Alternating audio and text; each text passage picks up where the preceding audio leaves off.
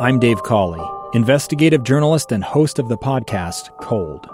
Don't miss Cold's new Season 3, where I look into the unsolved disappearance of Cherie Warren, a woman last seen leaving her job at a Salt Lake City office in 1985. Police cast suspicion on Cherie's estranged husband and boyfriend, but never made any arrests or recovered Cherie's remains. Find Cold Season 3, The Search for Cherie, anywhere you get your podcasts. Welcome back to Live Mike. I'm Lee Lonsberry.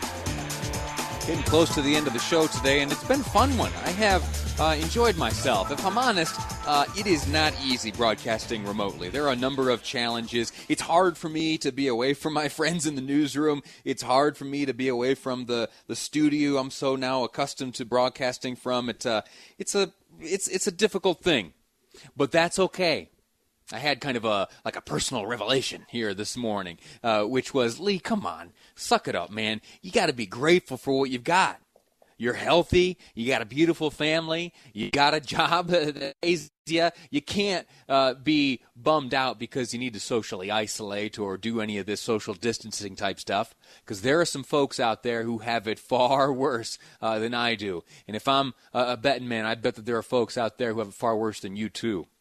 It's not a bad thing to remember. I mentioned earlier in the program today I was woken in the middle of the night, not sure what it was, and I instinctively reached over to my cell phone, picked it up, and looked at it, and someone had shared with me a link to a video taken by an aid worker in an intensive care unit in Italy. They got their phone up, they got the camera rolling, and they walked through, and they passed by hospital bed after hospital bed. Each one of those beds occupied by a suffering patient diagnosed with this coronavirus, all of them with difficulty breathing, various apparatus used to keep them alive and healthy, the respirators. I'm not sure what you call this device, but to my layman's eyes, it looked like a plastic bag brought over the head of the patient with some oxygen pumping in there. Terrible news out of Italy over the past 24 hours. They have lost 600 plus more folks to this virus. And so when I get feeling sorry for myself about having to be a little displaced from my traditional workplace, man, I got to smile and be grateful for what I do have. And I invite you to do the same. One of the ways that we can do that is by staying active. Kira Hoffelmeyer, she produces Jeff Kaplan's Afternoon News most days. I earlier today saw a video that she had posted of herself doing a workout in her own living room. She's got her workout gear on, some music playing, and she's bouncing around doing various calisthenics and such like that. And it inspired me and kind of got me thinking about my own fitness and how I ought best to maintain it in the midst of this coronavirus. It's been something producer Amy and I have been talking about for a while. I would like to bring the topic of fitness to this program. I'd like to have guests from time to time sharing their expertise and giving tips to both you and me. I had that baby not too long ago. My own fitness has fallen off a little bit. I'd like to get back active. I'd like to be a part of my routine. Anyway, to start that conversation, we've invited the owner of the Utah Fitness Institute, a gentleman named Paul Daniels, Dr. Daniels. He's an exercise physiologist. He joins us now. Sir, let me ask you straight away. Well, first of all, thank you for joining us. And then let me ask you straight away, what advice would you give someone who's looking to stay fit, who, though, is confined to their home in the midst of this coronavirus? Yeah, well, thank you for having me. The main thing I would tell somebody right now, especially if they can't get to the gym, go outside when the weather is nice and just be active. Get your heart rate up. There's a lot of things that you can do without equipment, squats, push-ups, things like that. So just get yourself moving is probably the most important thing. Push-ups, jumping jacks. If I'm standing in my living room after today's program comes to an end, what's the regimen you give me? I'd probably start you with a warm-up of some sort. Jumping jacks are a fantastic warm-up. Maybe some bear crawls or some mountain climbers, something like that. Then I'd move you into, once your body's warmed up, I'd move you into some type of resistance training, maybe some squats, maybe even a weighted squat. You can hold a milk jug or something like that. Push-ups are great. If you need to start on your knees, you start on your knees. Then you can go to non-knees and just be on your toes and your hands. things like that. You can use a lot of things around the house to do those. If you can't do a push-up on your knees, if you have a railing or a countertop that you can lean against, that's a good way to start. Toe raises for your calves, things like that. So you can even, if you can get down on all fours and stick your leg in back of you and do some glute raises, raising your leg in back of you while you're down on your hands and knees, great for your buttocks. So there's really a lot of things that you can do. Sit-ups, hitting an overall workout. Bear crawl sounds interesting. Describe that for me.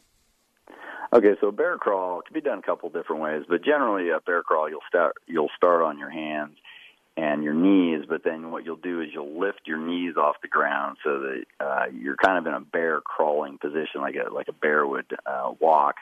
So you're kind of walking on your hands and your toes, but you're down kind of on all fours with your back parallel to the ground, and then you just kind of move forward. And so it engages the core because you're off your knees and onto your toes and your hands. But it's a pretty tough exercise. A lot of football players do it. But for people that are starting, even if you go 5-6 feet, rest, keep going. It's a great exercise. Mountain climbers are similar. Mountain climbers, you'd be on your hands and your toes, and then you simulate running in the prone position. So you'll be face down on the ground, but on your hands and your toes, and you bring one leg under you at a time, kind of in a running fashion.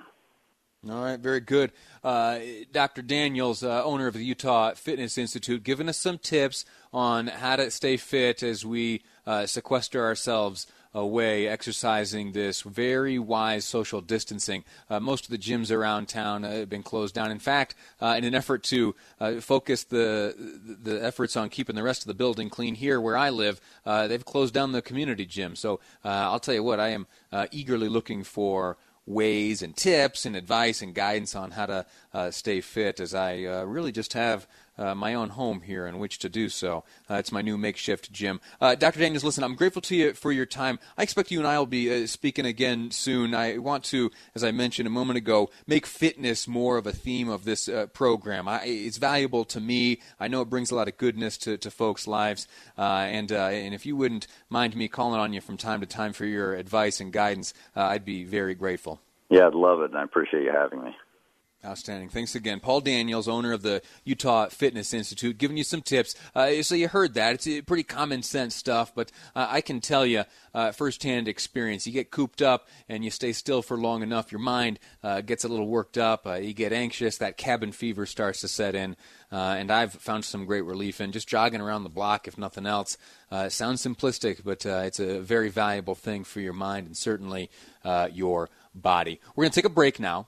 And when we come back, we're going to be speaking with another friend of mine from the Utah Farm Bureau, Ron Gibson, president of that bureau. He has made it known to me something fascinating. You look at the shelves at the grocery store, and you might find yourself thinking that those farmers or those working in the agricultural sector, they're probably doing pretty well with all of us panic buying up all of their goods. Well, it's not exactly that way. The math does not exactly add up in their favor. He'll explain that all for us next on Live Mike. I'm Lee Lonsberry, and this is KSL News Radio.